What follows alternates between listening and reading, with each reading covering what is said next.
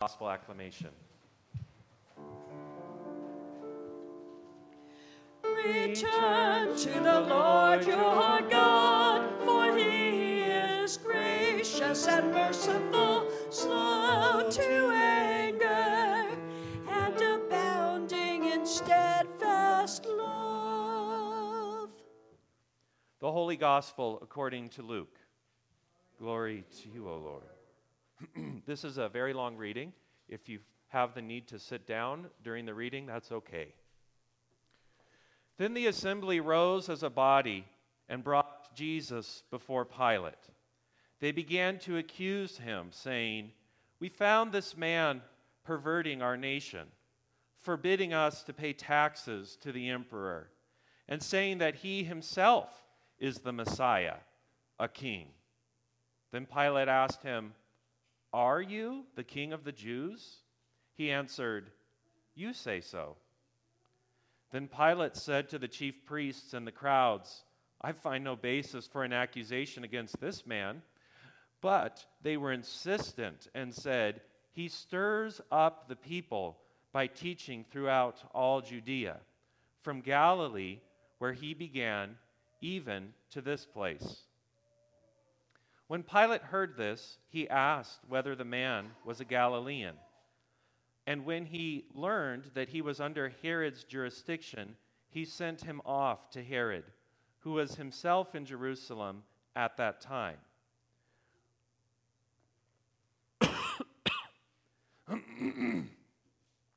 When Herod saw Jesus, he was very glad, for he had been waiting to see him for a long time, because he had heard about him and was hoping to see him perform some sign.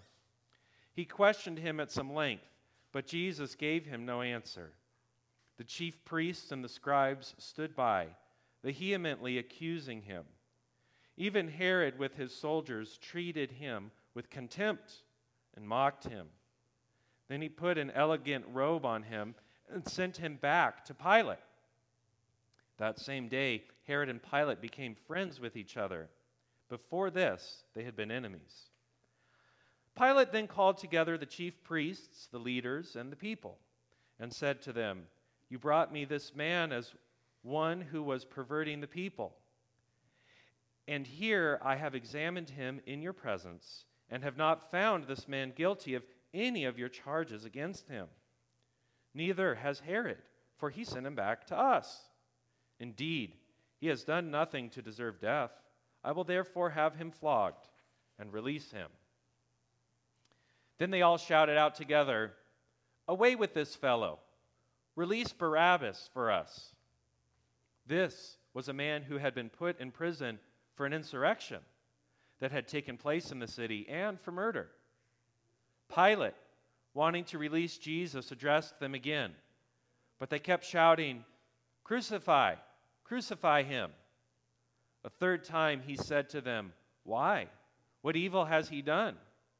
I have found in him no ground for the sentence of death. I will therefore have him flogged and then release him." But they kept urgently demanding with loud shouts that he should be crucified, and their voices prevailed. So Pilate gave his verdict that their demand should be granted. He released the man they asked for, the one who had been put in prison for insurrection and murder. And he handed Jesus over as they wished. As they led him away, they seized a man, Simon of Cyrene, who was coming from the country, and they laid the cross on him and made him carry it behind Jesus. A great number of the people followed him, and among them were women who were beating their breasts and wailing for him. But Jesus turned to them and said, "Daughters of Jerusalem, do not weep for me, but weep for yourselves and for your children. For the days are surely coming when they will say, 'Blessed are the barren, and the wombs that never bore, and the breasts that never nursed.' Then they will begin to say to the mountains, 'Fall on us,' and to the hills, 'Cover us.' For if they do this when the wood is green, what will happen when it is dry?" 2 others also, who were criminals, were led away to be put to death with them. When they came to the place that is called the Skull, they crucified Jesus there with the criminals, one on his right and one on his left. Then Jesus said, "Father, forgive them, for they do not know what they are doing." And they cast lots to divide his clothing, and the people stood by watching. But the leaders scoffed at him, saying, "He saved others. Let him save himself, if he is the Messiah of God, his chosen one." The soldiers also mocked him, coming up and offering him sour wine and saying, "If you are the king of the Jews, save yourself." There was also an inscription over him, "This is the King of the Jews." One of the criminals who were hanged there kept deriding him and saying, "Are you the Messiah? Save yourself and us." But the other rebuked him, saying, "Do you not fear God, since you are under the same sentence of condemnation? And we indeed have been condemned justly, for we are getting what we deserve for our deeds. But this man has done nothing wrong." Then he said, "Jesus, remember me when you come into your kingdom." He replied, "Truly I tell you, today you will be with me in paradise." It was now about noon, and darkness came over the whole land until 3 p.m. While the sun's light failed and the curtain of the temple was torn in two.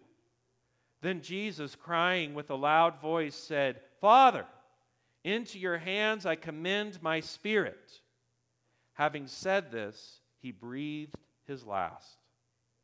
When the centurion saw what had taken place, he praised God and said, "Certainly this man was innocent." And when all the crowds who had gathered there for this spectacle saw what had taken place, they returned home, beating their breasts. But all his acquaintances, including the women who had followed him from Galilee, stood at a distance, watching these things. The gospel of the Lord. Praise to you, O Christ. You may be seated.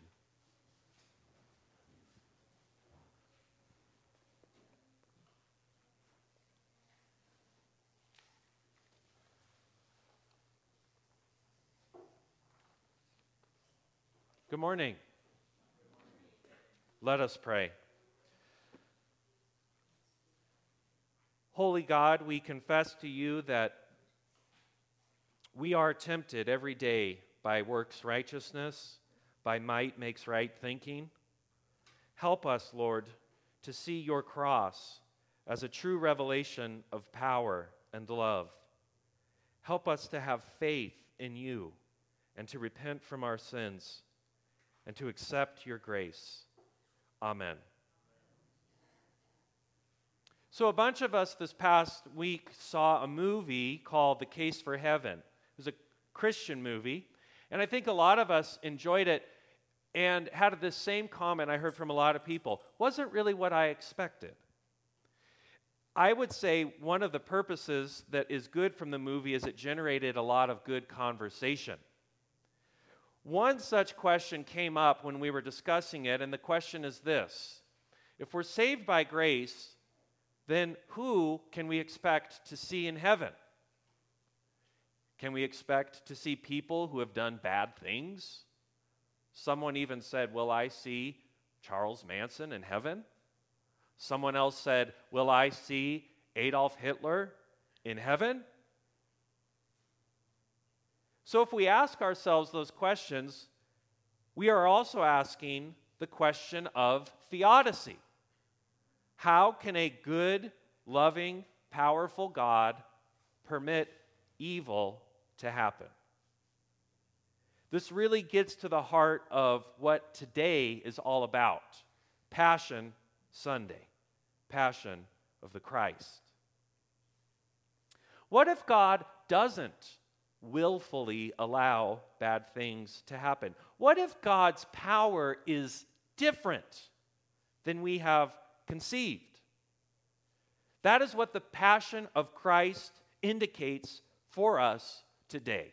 The crucifixion of Jesus, we see, is an image of God that has more to do with vulnerability and power with, rather than coercive strength and power over. The power over would be what Pontius Pilate had and King Herod. Jesus, the suffering servant, had a very different kind of power.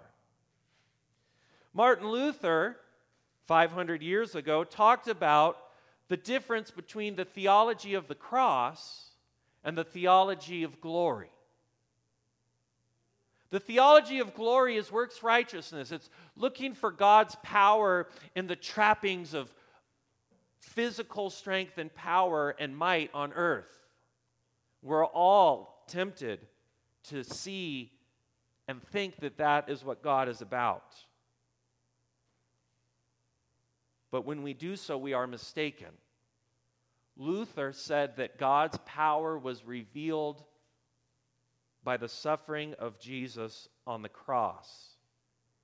If we see the suffering of Jesus on the cross as the lens through which we interpret all reality,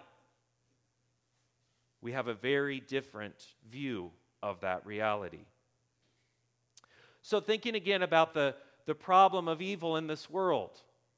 Imagine a situation, a hypothetical situation, where a bad person, a person who's acting badly, is hurting somebody else, causing someone else to suffer. So we ask ourselves, where is God in that situation? Because of today, because of the passion of Jesus, we see that God is always on the side and with the person who is suffering. If and when you suffer physically, mentally, spiritually, you are close to Jesus on the cross.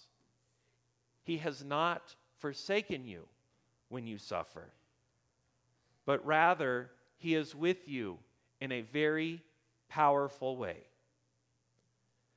There's a story about Mother Teresa who was with someone who was suffering terribly, and Mother Teresa whispered in her ear, she said, "You are suffering so badly, Jesus is with you so close that He could kiss you right now on the mouth." To which the woman said, "Tell Jesus to stop kissing me."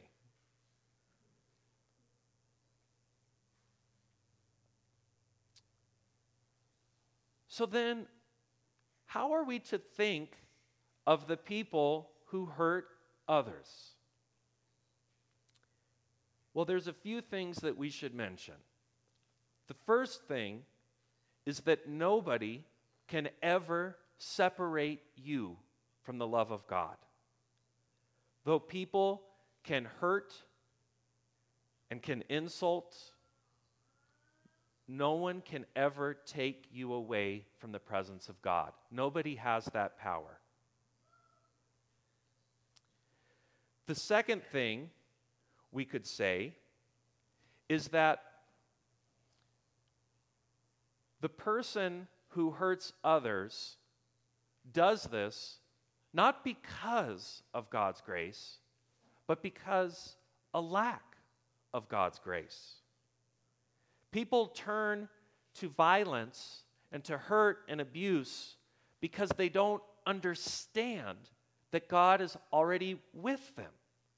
They don't know God's immeasurable love given to them freely through the cross of Jesus. We know that most people that do heinous acts come from abusive families.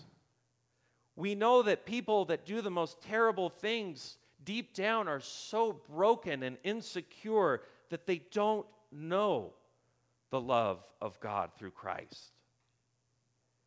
And so what we are called to do is to teach forgiveness, to teach love, and to teach faith. We think about Jesus on the cross, and He says, "Father, Forgive them. They don't know what they're doing. And we think about Simon of Cyrene, who was forced to carry Jesus' cross.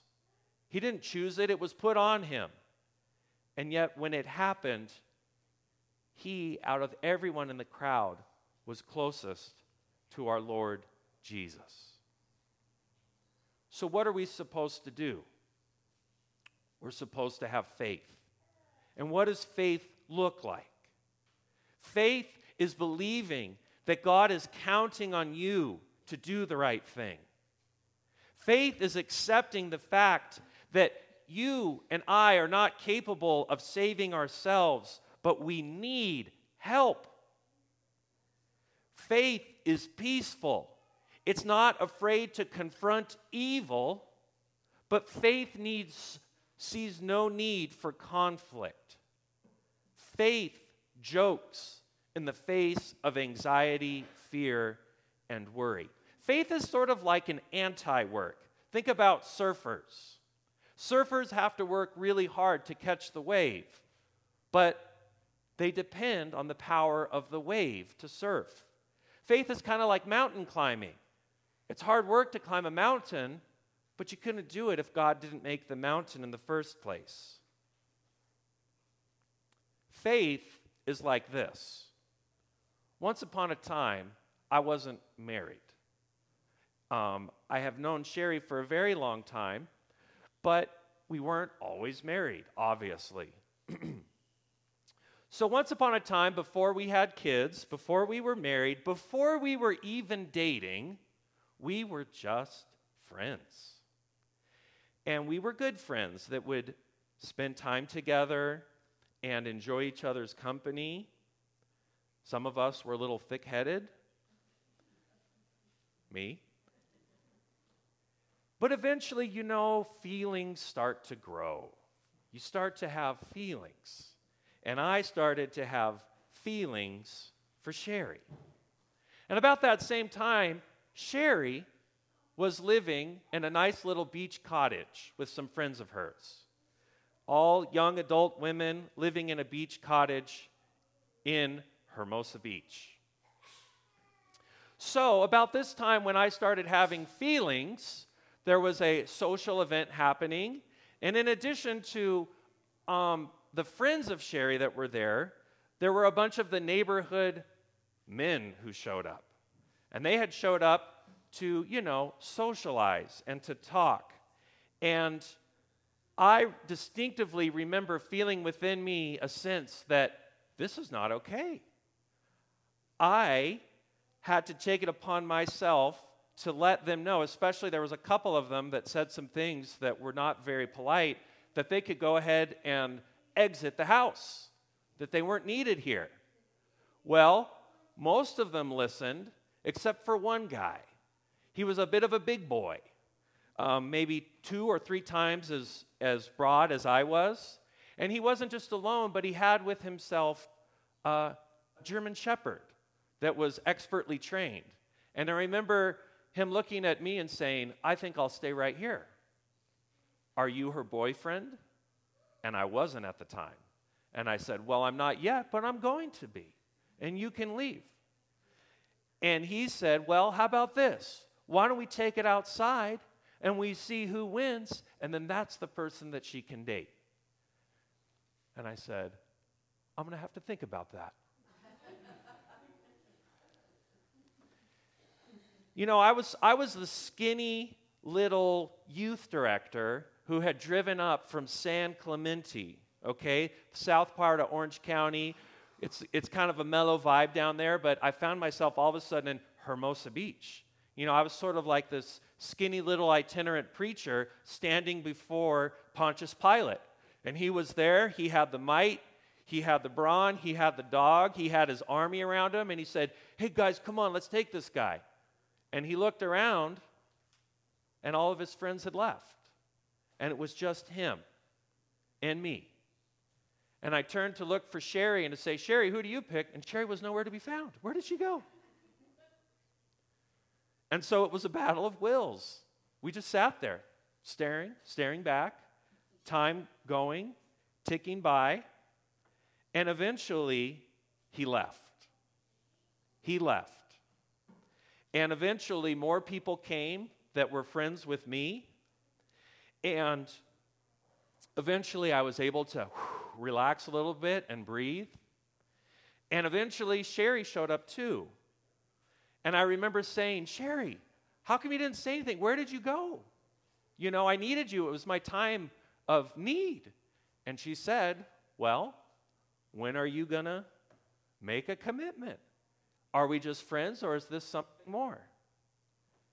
And it was at that point I said, I love you, and I want to be with you.